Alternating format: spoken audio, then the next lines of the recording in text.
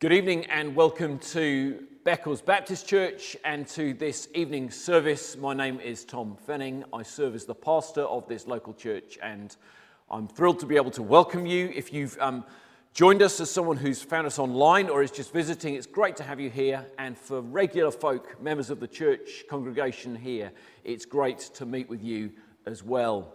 We are anticipating hearing God speak to us as we look at his word and for time to praise him in song as well.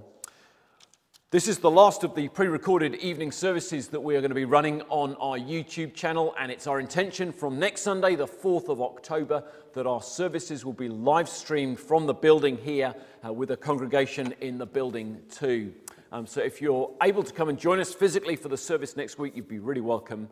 But if you can just find us online, then we'll turn up at 6:30 next Sunday, and we'd love to see you then.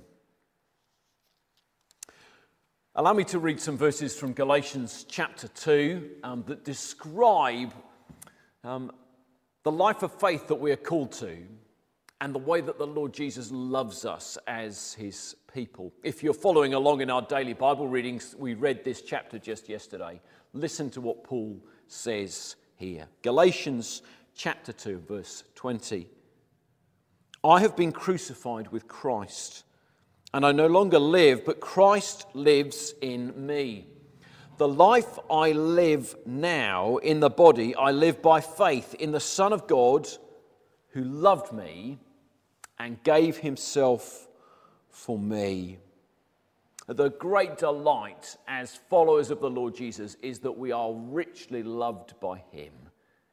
He gave himself up for us to save us, and it is our thrill to follow him, to trust him, and above all, to love him in return. Let's bow our heads and let's pray as we begin. Father, we thank you so much for your Son, the Lord Jesus. We thank you that he loves us, and he's made that plain by dying for us. Father, that staggers us that he would love us like this. The more we see of our failures and our sinfulness. Thank you for the forgiveness and love that there is in your Son. And we want to say that today we live by faith in him. We live trusting him. And we long that as we put our faith in him, we would be able to echo that love he showed for us in the love we show to him, his people, and the world around us. We ask that this service would help us grow in our faith in the Lord Jesus and our love for him. Please, our Father, would you forgive us all our sins from this last week and equip us to serve the Lord Jesus well in the days ahead. We ask these things in Jesus' name. Amen. We're going to sing in response to what we have just seen here in Galatians chapter 2. A great song that speaks of God's love expressed towards us. Love divine, or love's excelling.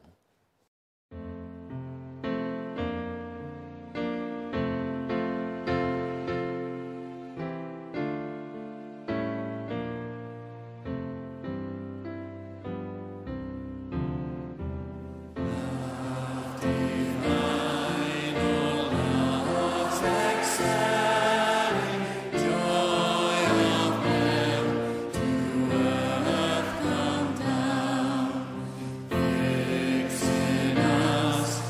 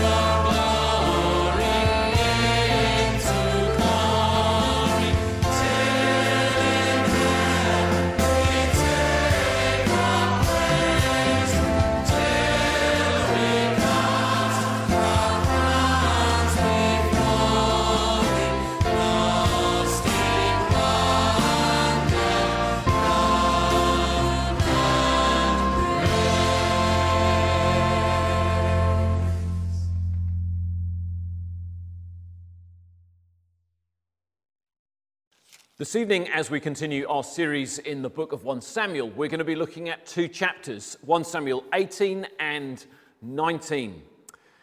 And we're going to read just chapter 18 to begin with, so please do grab a Bible and join with me at 1 Samuel chapter 18 and verse 1. After David had finished talking with Saul, Jonathan became one in spirit with David, and he loved him as himself. From that day, Saul kept David with him and did not let him return home to his family. And Jonathan made a covenant with David because he loved him as himself. Jonathan took off the robe he was wearing and gave it to David, along with his tunic and even his sword, his bow and his belt. Whatever mission Saul sent him on, David was so successful that Saul gave him a high rank in the army. This pleased all the troops and Saul's officers as well. When the men were returning home after David killed the Philistine, the women came out from all the towns of Israel to meet King Saul with singing and dancing, with joyful songs and with timbrels and lyres. As they danced, they sang, "Saul has slain his thousands, and David his tens of thousands." Saul was very angry. This refrain displeased him greatly. They have credited David with tens of thousands, he thought, but me with only thousands. What more can he get but the kingdom? And from that time on, Saul kept a close eye on David. The next day, an evil spirit from God came forcefully on Saul. He was prophesying in his house, while David was playing the lyre, as he usually did. Saul had a spear in his hand, and he hurled it, saying to himself, "I'll pin David to the wall." But David eluded him twice. Saul was afraid of David, because the Lord was with David but had departed from Saul. So he sent David away from him and gave him command over 1,000 men. And David led the troops in their campaigns. In everything he did, he had great success, because the Lord was with him. When Saul saw how successful he was afraid of him. But all Israel and Judah loved David, because he led them in their campaigns. Saul said to David, "Here is my older daughter, Merab. I will give her to you in marriage. Only serve me bravely and fight the battles of the Lord." For Saul said to himself, "I will not raise a hand against him. Let the Philistines do that." But David said to Saul, "Who am I, and what is my family or my clan in Israel, that I should become the king's son-in-law?" So when the time came for Merab, Saul's daughter, to be given to David, she was given in marriage to Adriel of Meholah. Now David's daughter Michal was in love with David, and when they told Saul about it, he was pleased. "I will give him to her," he thought, "so that she may be a snare to him, and so that the hand of the Philistines may be against him." So Saul said to David, "Now you have a second opportunity to become my son-in-law." Then Saul ordered his attendants, "Speak to David privately and say, 'Look, the king likes you, and his attendants will love you. Now become his son-in-law.'" They repeated these words to David. But David said, "Do you think it is a small matter to become the king's son-in-law? I am only a poor man and little known." When Saul's servants told him what David had said, Saul replied, "Say to David, the king wants no other price for the bride than 100 Philistine foreskins to take revenge on his enemies." Saul's plan was to have David fall by the hands of the Philistines. When the attendants told David these things, he was pleased to become the king's son-in-law. So before the allotted time elapsed, David took his men with him and went out and killed 200 Philistines and brought back their foreskins. They counted out the full number to the king, so that David might become the king's son-in-law. Then Saul gave him his daughter Michal in marriage. When Saul realized that the Lord was with David and that his daughter Michal loved David, Saul became still more afraid of him, and he remained his enemy the rest of his days.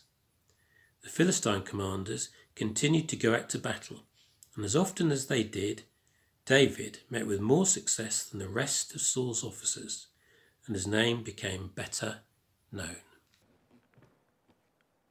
Well, please keep your copy of God's Word open in front of you there.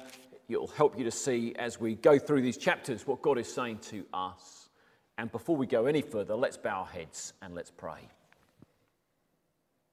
Father, we thank you that your Word is living and active, sharper than a two-edged sword. And our Father, we pray that it would do its penetrating work in our hearts tonight. Might it help us discern where our hearts lie before the Lord Jesus, and might you, through your life-giving word, equip us to love the Lord Jesus more deeply than we did as we've begun this evening. For Jesus' sake we pray. Amen. Do you love me? Do you love me? There is no more pressing question that you could hear the Lord Jesus ask you tonight than that question. Do you love me? It's the most revealing question you could ever be forced to answer. And I wonder how you would answer it. Do you love me? Jesus says to you tonight. Throughout all time, it's been of grave concern for God's people that they love God. The command we find repeated in the Old Testament and in the New. Note, please, that the most important thing for us to do in relation to God is not to obey him or to trust him. Both of those things are important. It is more than that. It is that we love him. So we find it in Deuteronomy chapter 6, the following command: love the Lord with all your heart, with all your mind, with all your soul, and with all your strength. And not only do we see that command in Deuteronomy 6, but also repeated on the lips of Jesus many times. Loving God is all important. And above all, loving the Lord Jesus is critical. So as Jesus asks you that question today, do you love me? How do you answer?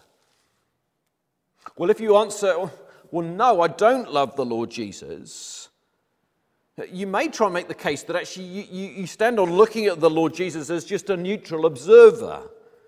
But actually, in the mind of the Lord Jesus, there's no neutrality when it comes to him. There's no fence to sit on. There's no demilitarized zone to occupy. If you refuse to love the Lord Jesus, you reject him. And Jesus would even say that you hate him, whether you know that that is the case or not. Listen to how the Lord Jesus puts it. He says, whoever is not with me is against me. Matthew chapter 12, verse 30. Listen again. Whoever is not with me is against me. To believe that you can just be neutral towards the Lord Jesus if you refuse to love him is to call the Lord Jesus a liar. So let me ask you that question once again. Do you love the Lord Jesus? How do you answer that question today? Oh, it's highly possible that you're sat there this evening thinking, well, what does all of this have to do with 1 Samuel chapters 18 and 19, with David and Saul? Well, I want to say it has everything to do with them. In these chapters, we find a polarized response from people towards God's anointed king, David. Almost everyone loves David, but Saul, we see, hates him. And these responses towards David, God's anointed king, map out for us how we are to respond to the Lord Jesus, who is the true and better David, the reality to whom David points.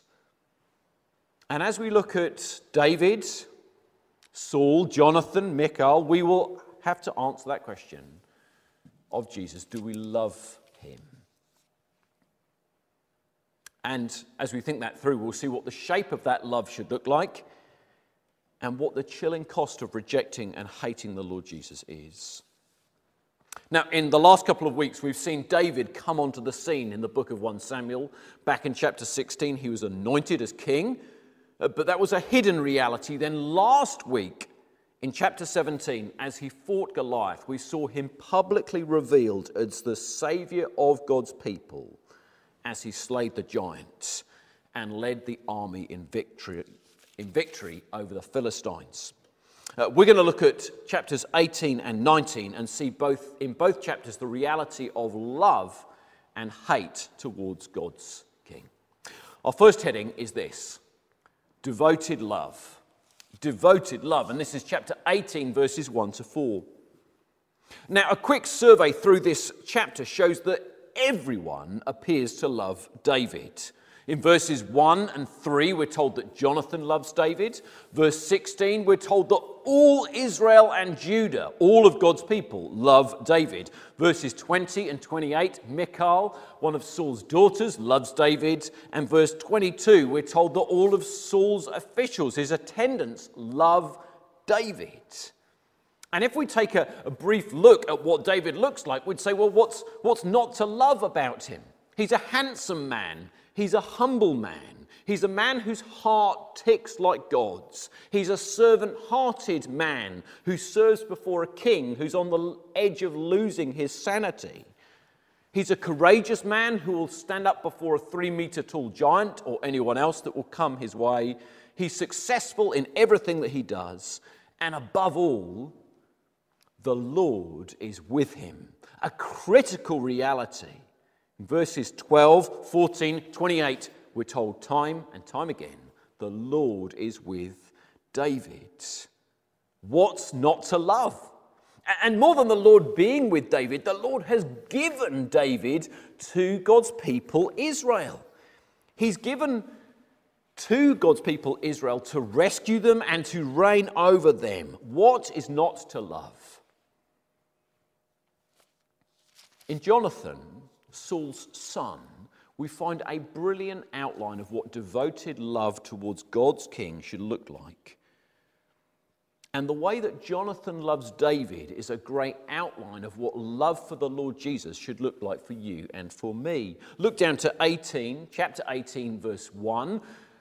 If you've never looked in a Bible before, just to say the chapters, they're indicated by the big numbers, and the verses, they're the little numbers. So big number 18. After David had finished talking with Saul, Jonathan became one in spirit with David, and he loved him as himself. From that day, Saul kept David with him and did not let him return home to his family.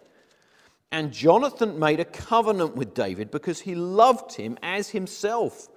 Jonathan took off the robe he was wearing and gave it to David, along with his tunic, and even his sword, his bow, and his belt. The friendship between David and Jonathan is one of the most remarkable pictures of friendship we find in the Bible. We see it characterized by commitment, sacrifice, and honor.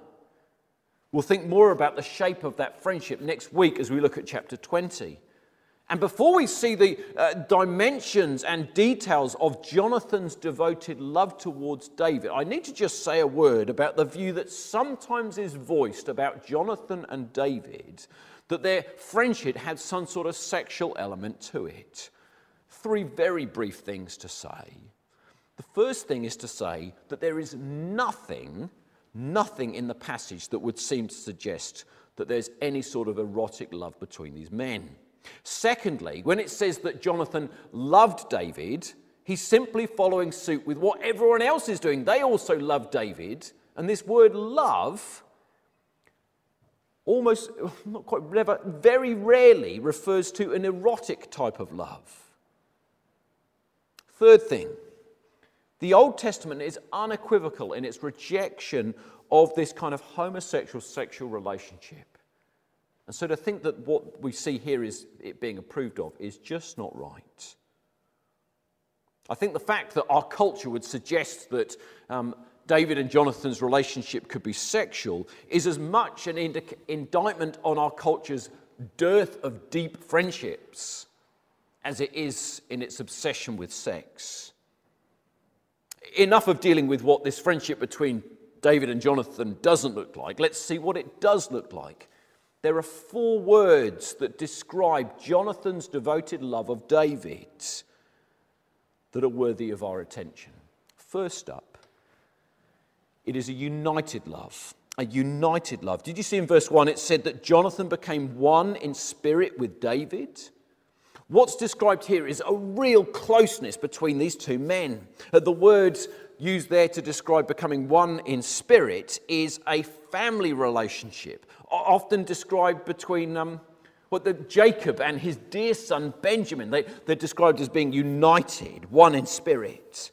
So Jonathan's love for David cashes out in him treating him like a brother.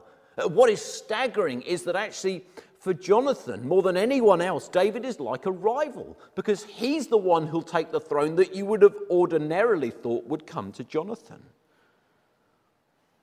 United love, that's the first word. Second word, it is the word love that describes their love. Jonathan loved David as himself, it says in verse 1. And behind the word love here is both affection and commitment. It is feeling and devotion. We cannot think of it being just one and not the other. We can't think that it's affection but not commitment, nor can we think that it's commitment and not affection. Both are there. That measure of commitment's underlined in our third word. So unity or united, love, covenant. The commitment from Jonathan to David was deep enough for them to set their friendship in stone with a covenant. A covenant is built up of promises that are publicly made.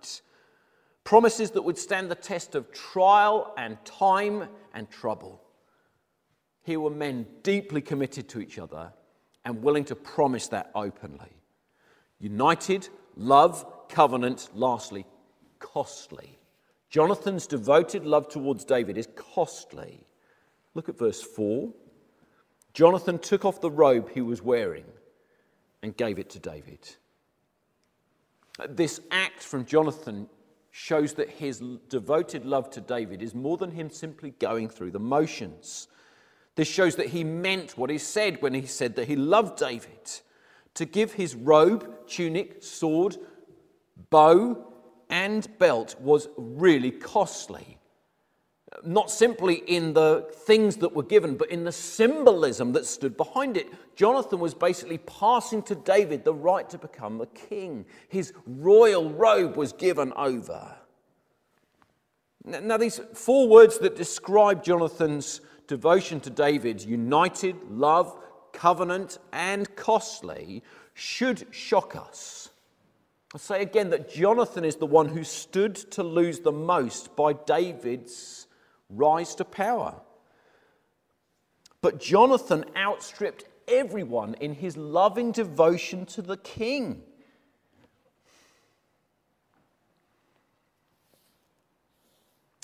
The reason he did that is that he saw real gain in David becoming king. He saw that David was the anointed and the promised one of God who would be best for God's people and ultimately for Jonathan himself. And as such, Jonathan outlines what devoted love to God's king looks like. And his love to David is an outline of what our love for the Lord Jesus should look like. We should be people united to the Lord Jesus so that we see ourselves as part of his family. Our love for the Lord Jesus should be shown as costly. Our love for the Lord Jesus should combine both affection, feeling, and commitment, devotion. We thought earlier that there was much to love in David, humble, handsome, heart like God's. Well, with the Lord Jesus, there's just a billion times more things to love. So let me ask you, do you love the Lord Jesus? Do you love him? And if you're sat there thinking, well, the kind of extravagance of Jonathan's response to David, that just sounds a little bit beyond the pale for me. I'll have it toned down a little bit. I don't want that much commitment, that much love, that much cost. Well, if we're thinking of turning down the kind of measure of our love for the Lord Jesus, I don't think we've got an understanding of how much he loves us and at what cost for himself. While I was a student at university, I had the privilege of having a retired teacher, a man called John, read the Bible with me. He and his wife were beautiful pictures of what it means to follow the Lord Jesus. It was clear as you spent time with them that they loved the Lord Jesus. They understood that their identity was bound up in him. They were part of his family.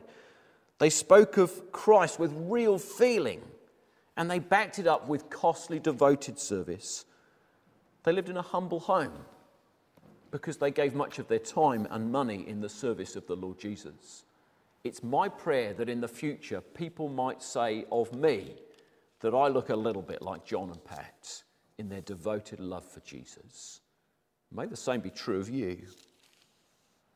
There we see first up, devoted love. Now secondly, for the rest of chapter 18, we see jealous fear and hatred. Jealous fear and hatred. And this is 18 verses 5 through to 30. Saul had much, if not more reason to love David as anyone else. David had served Saul, bringing him military success, and humbly serves him, bringing spiritual relief when that harmful spirit from God came upon him. But instead of responding in love towards David, Saul is marked by an increasing jealousy that gives way to fear and hatred. It all begins as David returns from the battlefields and Saul gets ear of the songs that they are singing. They're singing of Saul slaying his thousands, but David slaying his tens of thousands, and it stings Saul to hear these songs. The fact that David deserves greater praise than him is by the by. So Saul, having tried and failed to take the direct route of getting rid of David, throwing a spear at him not once but twice, then sets about a more underhand tactic. He hopes and intends for the Philistines to do his dirty work for him. Look down to verse 17. Saul said to David, "Here's my elder daughter Merab. I will give her to you in marriage. Only serve me bravely and fight the battles of the Lord." For Saul said to himself, "I will not raise a hand against him. Let the Philistines do that." So at first Saul offers Merab to David, but then changes his mind. But then it turns out that Michal, Saul's daughter, loves David as much as Jonathan does. And when Saul hears of this, he says, "Yes, I've got him now." Look down to verse 20. Now Saul's daughter Michal was in love with David, and when they told Saul about it, he was pleased. "I will give her to him," he thought, "so that she may be a snare to him, and so that the hand of the Philistines may be against him." So Saul said to David, "Now you have a second opportunity to become my son-in-law." So Saul, using his daughter as the bait, lays a trap he's sure will catch David. And let's be honest, this appears a pretty brilliant trap, doesn't it? He's combining David's attraction to Michal with his hatred of the Philistines, and he thinks he's got David hook, line, and sinker. With a little persuasion from Saul's officials, David is in. Verse 24, when Saul's servants told him what David had said, Saul replied, "Tell David the king wants no other price for the bride than 100 Philistine foreskins to take revenge on his enemies." Saul's plan was for David to fall by the hands of the Philistines. The problem for Saul is, poor guy, David is just far too successful at the mission that he sends him on. And that shouldn't surprise us because the Lord was with David, as we keep getting told. And David not only beats the deadline that Saul is set, but he brings in double the amount of war trophies that are required. You can picture the scene in the courtroom as it's announced, "David and his company of men have returned, O king." And Saul thinks, well, how on earth is he back now? And then he wanders in, and as these trophies of war are counted in grisly fashion, all the colour drains from Saul's face as he realises that where he thought he'd trapped David, where he thought he'd ended his life, actually he'd just served to increase his fame amongst the people. To what end?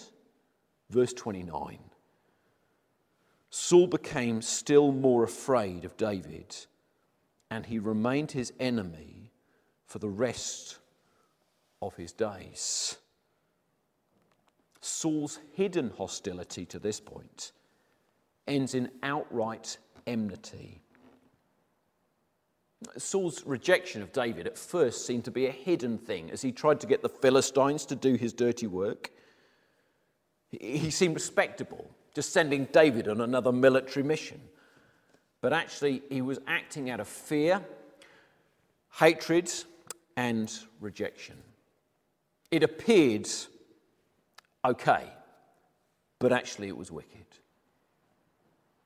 People's rejection of the Lord Jesus today can appear like a moderate, a reasonable thing, an understandable thing.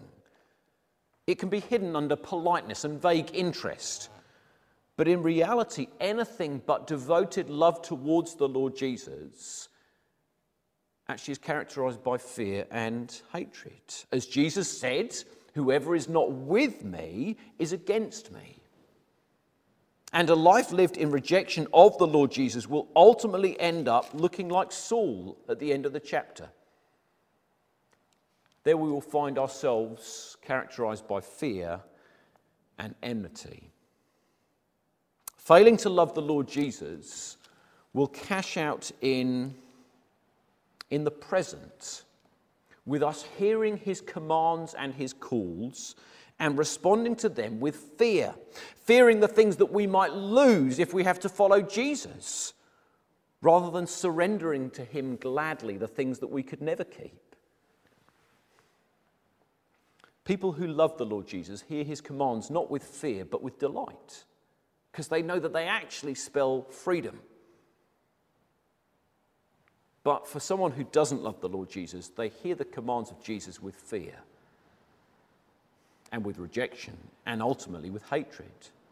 People who reject the Lord Jesus are marked with fear and hatred in the present, but also strikingly in the future.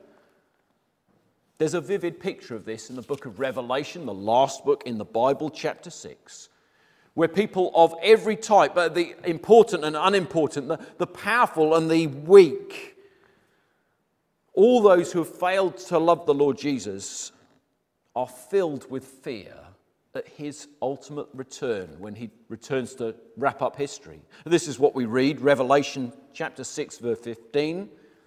They hid in caves, and among the rocks of the mountains they call on the mountains and the rocks, fall on us and hide us from the face of him who sits on the throne and from the wrath of the Lamb. People who refuse to love the Lord Jesus will end up in fear and ultimately enmity to the Lord Jesus. I would urge you not to follow in suit after Saul, but to love the Lord Jesus, to love him. So we've seen devoted love, and then we have seen jealous hatred and fear. Now thirdly, costly love. Costly love. And this is chapter 19, verses 1 to 17.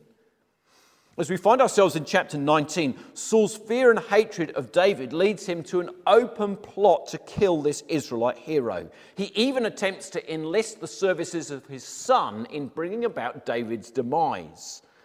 But his requests fall on deaf ears as Jonathan runs to warn David, his friend, of the danger that lies ahead of him. And then Jonathan, in real bravery, says that he will go publicly to confront his father. It's an act that could cost Jonathan everything. Just look at what he says in verse 4, chapter 19, verse 4. Jonathan spoke well of David to Saul, his father, and said to him, "Let not the king do wrong to his servant David. He has not wronged you, and what he has done has benefited you greatly. He took his life in his hands when he killed the Philistine. The Lord won a great victory for all Israel, and you saw it and were glad. Why then would you do wrong to an innocent man like David by killing him for no reason?" Saul listened to Jonathan and took this oath, "As surely as the Lord lives, David will not be put to death." Did you see in those verses that twice over Jonathan described his dad's act as sinning? That's what's meant literally by that phrase, do wrong. It is a serious offence. That the same word is used to describe of Saul failing to be patient to wait for the arrival of Samuel and starting to make the sacrifices himself back in chapter 15. And what did it bring about? It brought about God's formal rejection of Saul as king. So Jonathan is telling his father off plainly, "You have sinned against the Lord in plotting to kill David. Pack it in." Remarkably, Saul heeds the warning and makes a promise not to kill David, although it will turn out that that promise is not worth anything. Jonathan put himself at massive personal risk to challenge an unhinged, unpredictable king. Could have cost him his life, but he willingly stood up for God's king in public, no matter of the cost. And in doing this, he sets the shape for you and me of what love for the Lord Jesus should look like. It should be costly, public, courageous even. And what we see Jonathan doing as he contends with his father, Michal, David's wife, then does in a somewhat underhand fashion as she warns David to run, lets him out of the window, and then when Saul's men come to catch David and take him off, she lies and says that David's ill and detains Saul's men, allowing David time to escape. The Bible remains silent on the slightly murky morality of what Michal is doing as she lies to her father. But again, God uses her actions to protect David. And even in doing these things, again, she is courageous in confronting her father. Again, she outlines for us the costly nature of love for God's king. And the challenge for us is, as we hear Jonathan and Michal loving David at potential personal cost to themselves, we need to ask ourselves, does our love for the Lord Jesus ever look that public and that costly? We need to be people who are courageous in loving the Lord Jesus, not timid. Now, I can remember a pastor a few years ago, a friend of mine who I talked with, who said that they had a man in their church congregation who led their Sunday school and had done for years. But it became plain as this pastor talked with him that his work colleagues had no idea that he was a Christian. His love for the Lord Jesus had not cashed out in him publicly standing up for the Lord Jesus. And so in the weeks that came, the pastor talked with him and prayed with him that he might get opportunity to be courageous in his faith in the Lord Jesus, public, willing to face the cost. And in the weeks that came, he had great opportunity to speak of the Lord Jesus and his faith in him, simply, straightforwardly. I wonder if you say you'd love the Lord Jesus, but you actually keep that private. Well, our love for him needs to be public. And we need to be willing to face the cost. Fourth and final heading, irrational hatred. Irrational hatred. Throughout chapter 19, God's protection of David is quite remarkable. But the most miraculous protection of David is saved for the very end of chapter 19. David seems trapped in Ramah, where Samuel is, the priest that he's gone to see. And Saul sends 1, 2, 3 groups of men off to capture David. Each one, as they arrive in town, finds God's Spirit descend upon them and they start to prophesy. What exactly that word prophesy means, it changes in different contexts. But here, it simply means that they are so overwhelmed by God's power and his presence that they cannot come to do the dastardly deed of taking David away. And with the third bunch of men taken off and failing to complete the mission, Saul finally throws his hands up in the air and says, well, if you want a job done properly, do it yourself. But then look how things end for him in his irrational hatred of God's king. Look down to verse 22. Finally, Saul himself left for Ramah and went to the great cistern at Seku. And he said, where are Samuel and David? Over at Naioth of Ramah, they said. So Saul went to Naioth at Ramah, but the Spirit of God came even on him. And he walked along prophesying until he came to Naioth. He stripped off his garments and he too prophesied in Samuel's presence. He lay naked all that day and all that night. To this point, everything should have dissuaded Saul from his enmity towards David. It should have shown it that it was foolish and futile. His daughter and his son, his attendants and officials have tried to dissuade him. But so deep is his rejection of God's king that he's no longer able to see sense. And the chapter ends dripping in irony and shame. And it exposes Saul's hatred as irrational and idiotic. We've been told time and time again that the Lord was with David. So much so that to oppose David is to oppose the Lord himself. And there can be no more irrational, idiotic, dangerous thing to do than that. And do you notice as we get to the end of our passage what kind of man this hatred has made Saul to be? He is a shell of the man that we found back in chapter 8 and chapter 11 when he wins the military victory.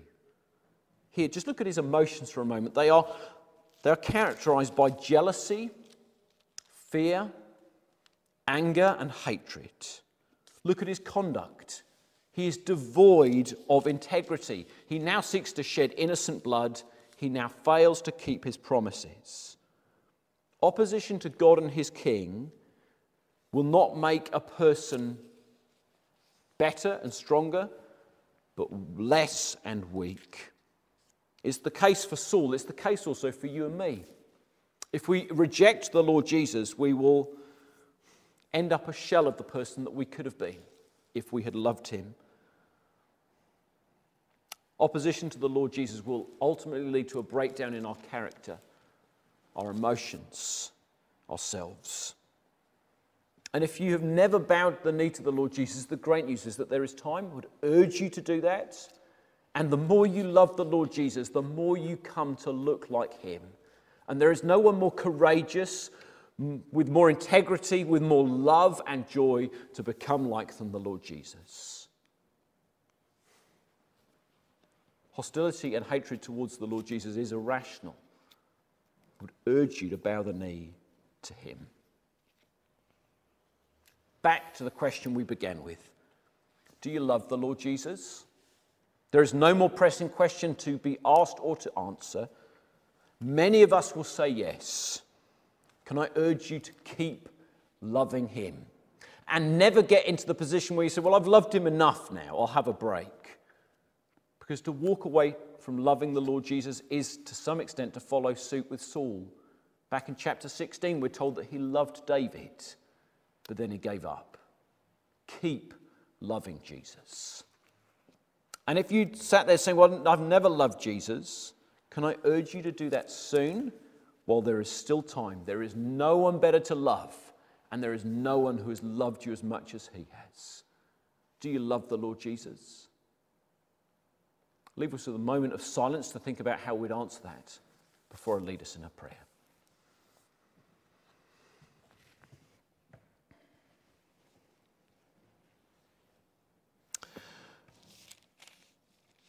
Father, these are quite startling verses and chapters from 1 Samuel, and they're deeply challenging as we think of how they model to us how we're to love the Lord Jesus.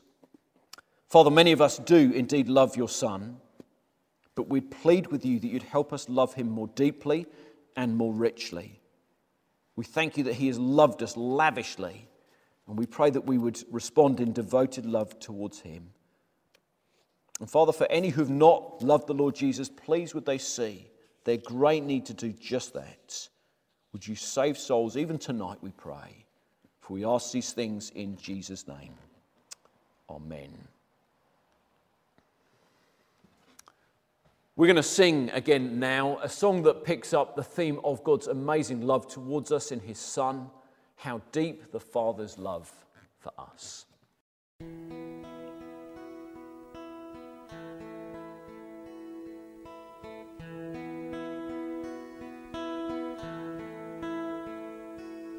How deep the Father's love for us, how vast beyond all measure, that he should give his only Son to make a wretch his treasure.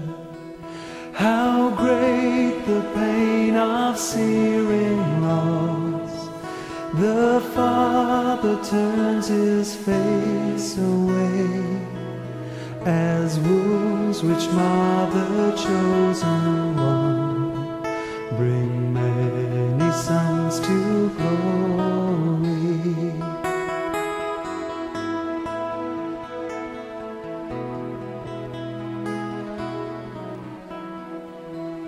Behold the manner upon the cross, my sin upon his shoulders. Ashamed, I hear my mocking voice call out among the scoffers. It was my sin that held him there until it was accomplished. His dying breath has brought me life. I know that it is finished.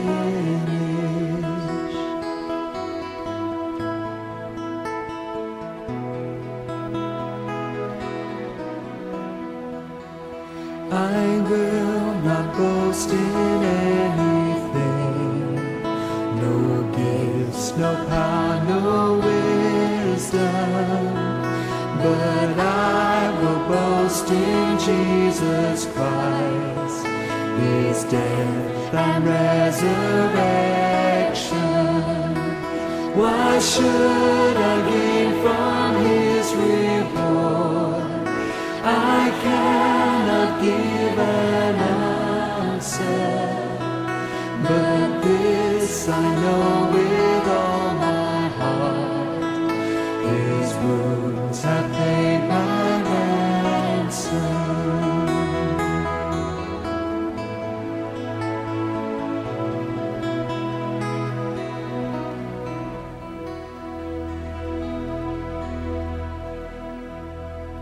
We're going to spend some time praying now. I've invited Alistair and Ruth to lead us in our prayers. Alistair is going to pray for some local churches nearby that he would often serve when we're out of lockdown.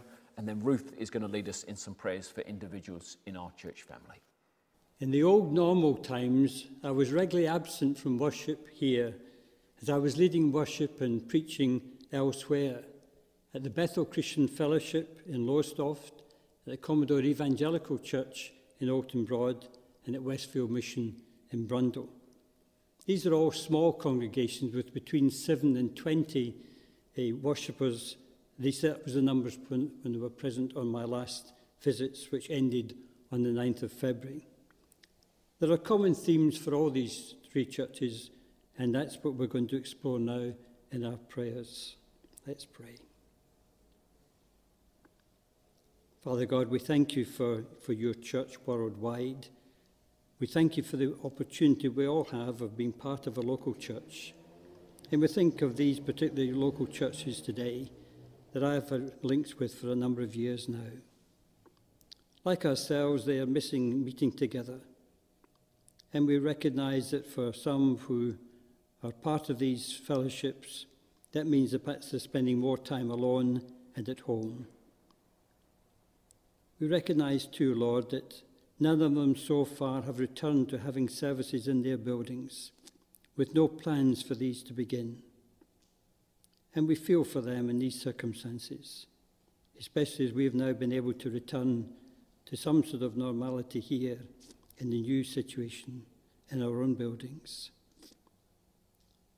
We recognize also, Lord, that a few of their members have been unable to access worship, although some in other parts of the country where they have relatives have been able to do that. 2 of the churches have had to postpone members' meetings, and there's an uncertainty about when they can be held. And we pray for clarity to be given to them as to how these practicalities can be worked out in their settings. The majority of these congregations are senior citizens, and some may not be able to return when public worship resumes. I know of one church where a member has died, not as a result of COVID, but because of age and infirmity. And another who is quite elderly now, and it seems unlikely to return. For those who are in that situation, Lord, we pray for them, as being on their own, they're more likely to miss the fellowship, even if it is only once a week. All 3 of these churches are mainly dependent on outsiders like myself to provide ministry. And they're all finding it difficult to get people to come on Sundays to lead worship and to preach. And the reality is that for some of them who have been coming may not be available when services resume. Lord, some of us find it difficult to identify with small fellowships like these, but we can understand something of what they're experiencing. And we pray, above all, for their encouragement. We pray, Lord, that you will give them, on an individual basis, your support, and they'll be conscious of that. And for those who have leadership roles in these churches, give them wisdom to know how to proceed into the future. And we pray, Lord, that they'll be able to get the right information that they need in order to move from this stage in the lockdown into other stages in the future. We pray, Lord, that the contacts that some of us are able to make with them brings encouragement too. And so, Lord, we pray for your blessing upon these fellowships. In Jesus' name, amen. As we come to you tonight, Heavenly Father, we bring before you those in our fellowship who are lonely or frightened by what is happening in the world. Help each one of us to be aware of those around us who may need a chat, a phone call, or other practical help. Help us to remain faithful to you by praying for them, and may we be your hands reaching out to them.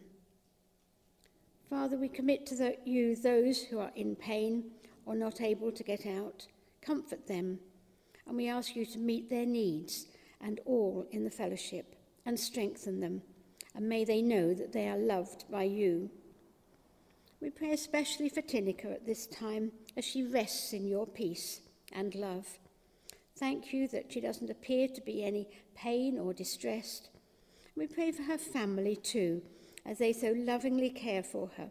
Strengthen them through these difficult days. In the precious name of Jesus, amen. Before we conclude our service, we have just a few notices to mention to you. The first is to mention that we have put a playlist of songs together to help you respond to all that we have been hearing in our service this evening. For any of you who are unable to either tune into the live stream service or attend the service in our building this morning, we shared the Lord's Supper for all those who are able to be present in the building.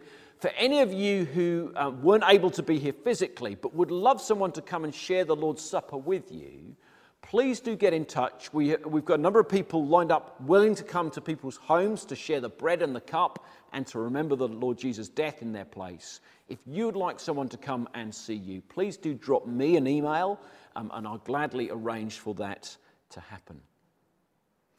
Some events to look forward to in the week ahead.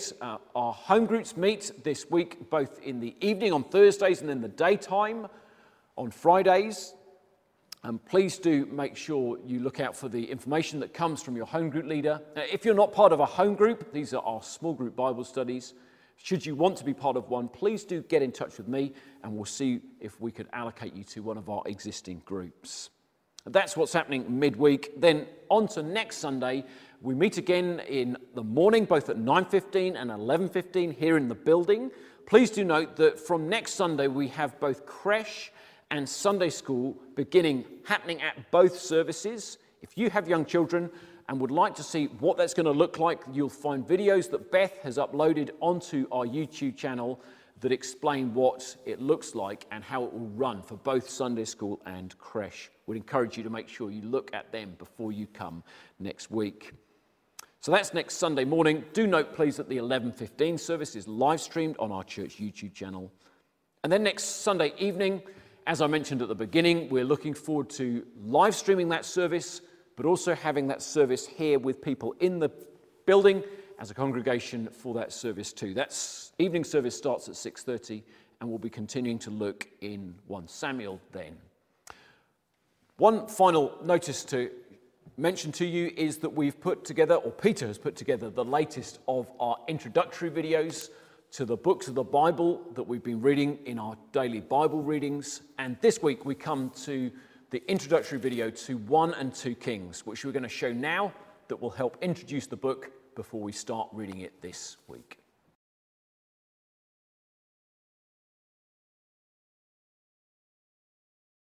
1 and 2 Kings is a book of division, divided loyalties leading to a divided kingdom. 1 and 2 Samuel gave us high hopes for King David and his successors. 1 and 2 Kings pops the bubble quickly.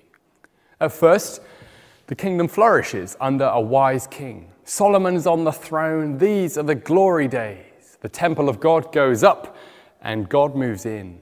The king's palace goes up and the nations come in, amazed and admiring. It's the Queen of Sheba who comes in and says to Solomon, "How happy your people must be." But soon, the kingdom is divided under foolish kings. That's chapters 10 through to 16 of the second book. A desire for more horses, chariots, and wives sees Solomon's wisdom turn to folly and his kingdom split in two. His death brings a battle for the throne, a split in the nation, and two kings at odds with each other in the north and south of Israel. And from this point on, the camera lens goes back and forward, from north to south, with over 400 years and 40 kings covered. Some rule longer than others. Some rule better than others. But none can stop the rot. Not even prophets, great prophets like Elijah and Elisha, can turn the tide. And that's the first theme to look out for as you read the book of 1 to 2 Kings, the wisdom and the folly of man. Both are clear to see, and you don't have to be a king to learn from the kings. Their lives inform us and warn us of loyalty and disloyalty to God, of wisdom and folly. Almost inevitably, the kingdom disintegrates in chapters 17 to 25 because of these foolish kings, and despite the best efforts of some of the better kings like Hezekiah and Josiah. First, the northern kingdom of Israel is invaded by the Assyrians and the people taken into exile. And then it's the southern kingdom of Judah's turn as they're invaded by the Babylonians, and their people are taken into exile out of the land. But fourthly, finally, that the kingdom is not done with, not destroyed. The last few verses end on something of a cliffhanger as the king of Judah is released from prison, hinting at a future release for the people of Judah. This is not the end. And here the book makes plain both the kindness and severity of God. Sin is dealt with severely. The consequences are dreadful and deserved. But note the kindness of God.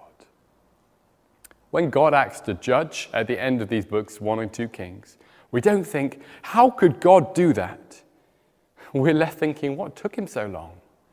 And the answer is the patience of God, the kindness of God, the grace of God. He truly is the Lord, the compassionate and gracious God, slow to anger, who does not leave the guilty unpunished. If Israel are to return, if exile is to end, if this kingdom is to rise from the dead, it will not be because of Israel. It will be all of God. And in this way, a book about division proclaims the gospel and pushes us to Jesus, a king who shares the wisdom but not the folly of these human kings, who shows the kindness and soaks up the severity of the Lord himself. He is Jesus, the Son of David, the King of Kings. We're going to close with some verses from the Bible. Jesus says this in John chapter 14. Anyone who loves me will obey my teaching. My Father will love them, and we will come to them and make our home with them. Thank you, dear Lord Jesus, for that amazing promise that you will come and live with us as we love you. Give us grace to help us love you, we pray. Might we do that this week in a way that shows our devotion and our commitment to you, we pray. For your sake we ask it. Amen.